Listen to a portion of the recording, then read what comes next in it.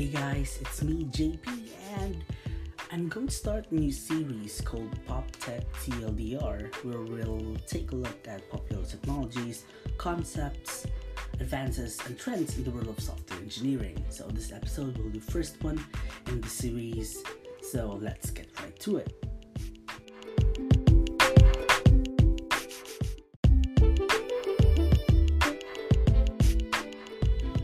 First thing we'll talk about is the site Work with APIs. So it says on the site that this is a guide designed for people who have something they want to accomplish that requires using an API but aren't sure how to get started. Now this site will teach you how to use REST APIs, which are a must if you want to get information or use services created by other people. It talks about authentication, requests, responses, tools, etc. So if you want to learn how to consume REST APIs, definitely check that out. It's really very easy to understand guide. And also, they have a mascot, Slash the dog. So who doesn't love adorable, lovable dogs? So yeah, check this guide out if you want to learn how to work with APIs.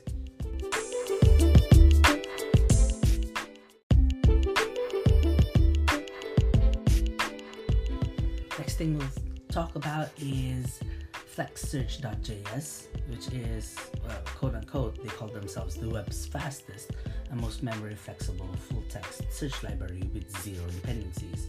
It's a lot of buzzwords in there, but they're basically a new JavaScript library for almost anything you'd want in text search functionality. So it's fully featured with things like async search, partial matching, and phonetic matching. Like for example, if you're fumbling and didn't actually get the exact search that you want and it just sounds like it. And there's also more. Also, it's really apparently very, very fast, but as always, take everything with a grain of salt and actually try it out yourself to see if their measurements really do check out. But seeing it actually, it looks pretty amazing, so definitely check it out.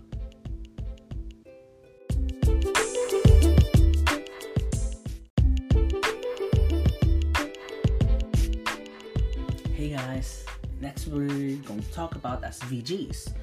So SVGs are really ubiquitous nowadays because, well, they're way better than rasters because they have crisp quality even if you scale them infinitely because they're not pixel based. Right. So CSS Tricks created a new course, and if you notice, CSS Tricks just updated the look and feel of their site, and man, it is gorgeous. So they created a course called Everything You Need to Know About SVG, and in the site it says using SVG can be very simple, but if you start digging in, there's a lot to know about SVG. In this series, you're going to learn why SVG is such an important part of building websites, from why SVG is useful and how to get your hands on it all the way to implementing it as a system and fancy stuff like animating it. So it's very fitting, being the CSS masters they are. The new course is no exception. It's really slick and elegant and modern. And the content is very important.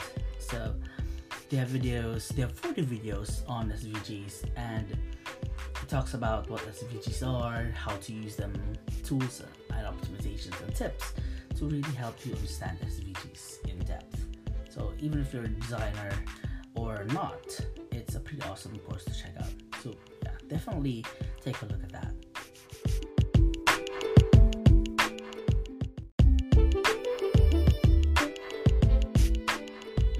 Next thing we'll talk about is GraphQL Designer. So it's a web developer tool for rapidly prototyping a full stack implementation of GraphQL using React. So GraphQL Designer allows you to rapidly design GraphQL APIs and prototype. It allows you to pick a database and then create your schema. So like you have choices for like MongoDB, MySQL, or Postgres, and then you will create your schema, so build your tables and stuff, and then after that you can convert that schema into working code. You just hit the down button, and you have code for database schema for whichever database you chose, and a graphical schema, and the client code for actually making requests to your GraphQL API. This is great for prototyping and hackathons, or if you're building a simple, straightforward app, or maybe just plain old rapid prototyping for whatever you're building. So in any case, if you work with GraphQL, this is something nice to actually check out.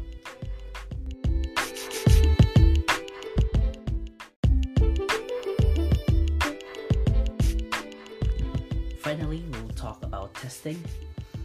And testing is a complex subject, and we all agree that it's also one of the most important ones.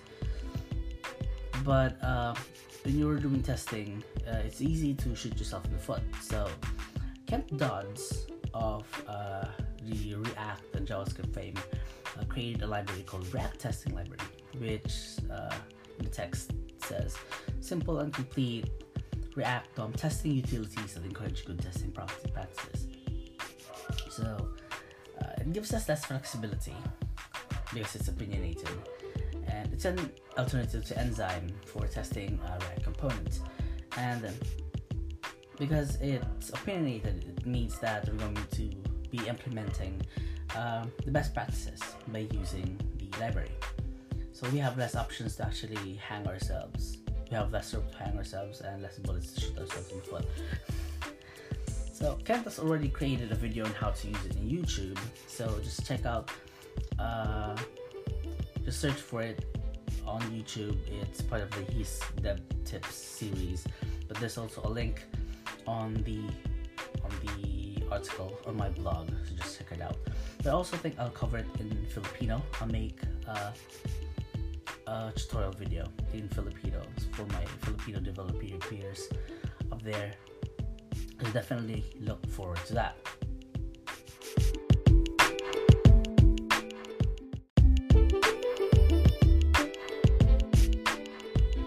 That's it for this first episode of Pop Tech TLDR. I hope you learned a lot, and see you all next time.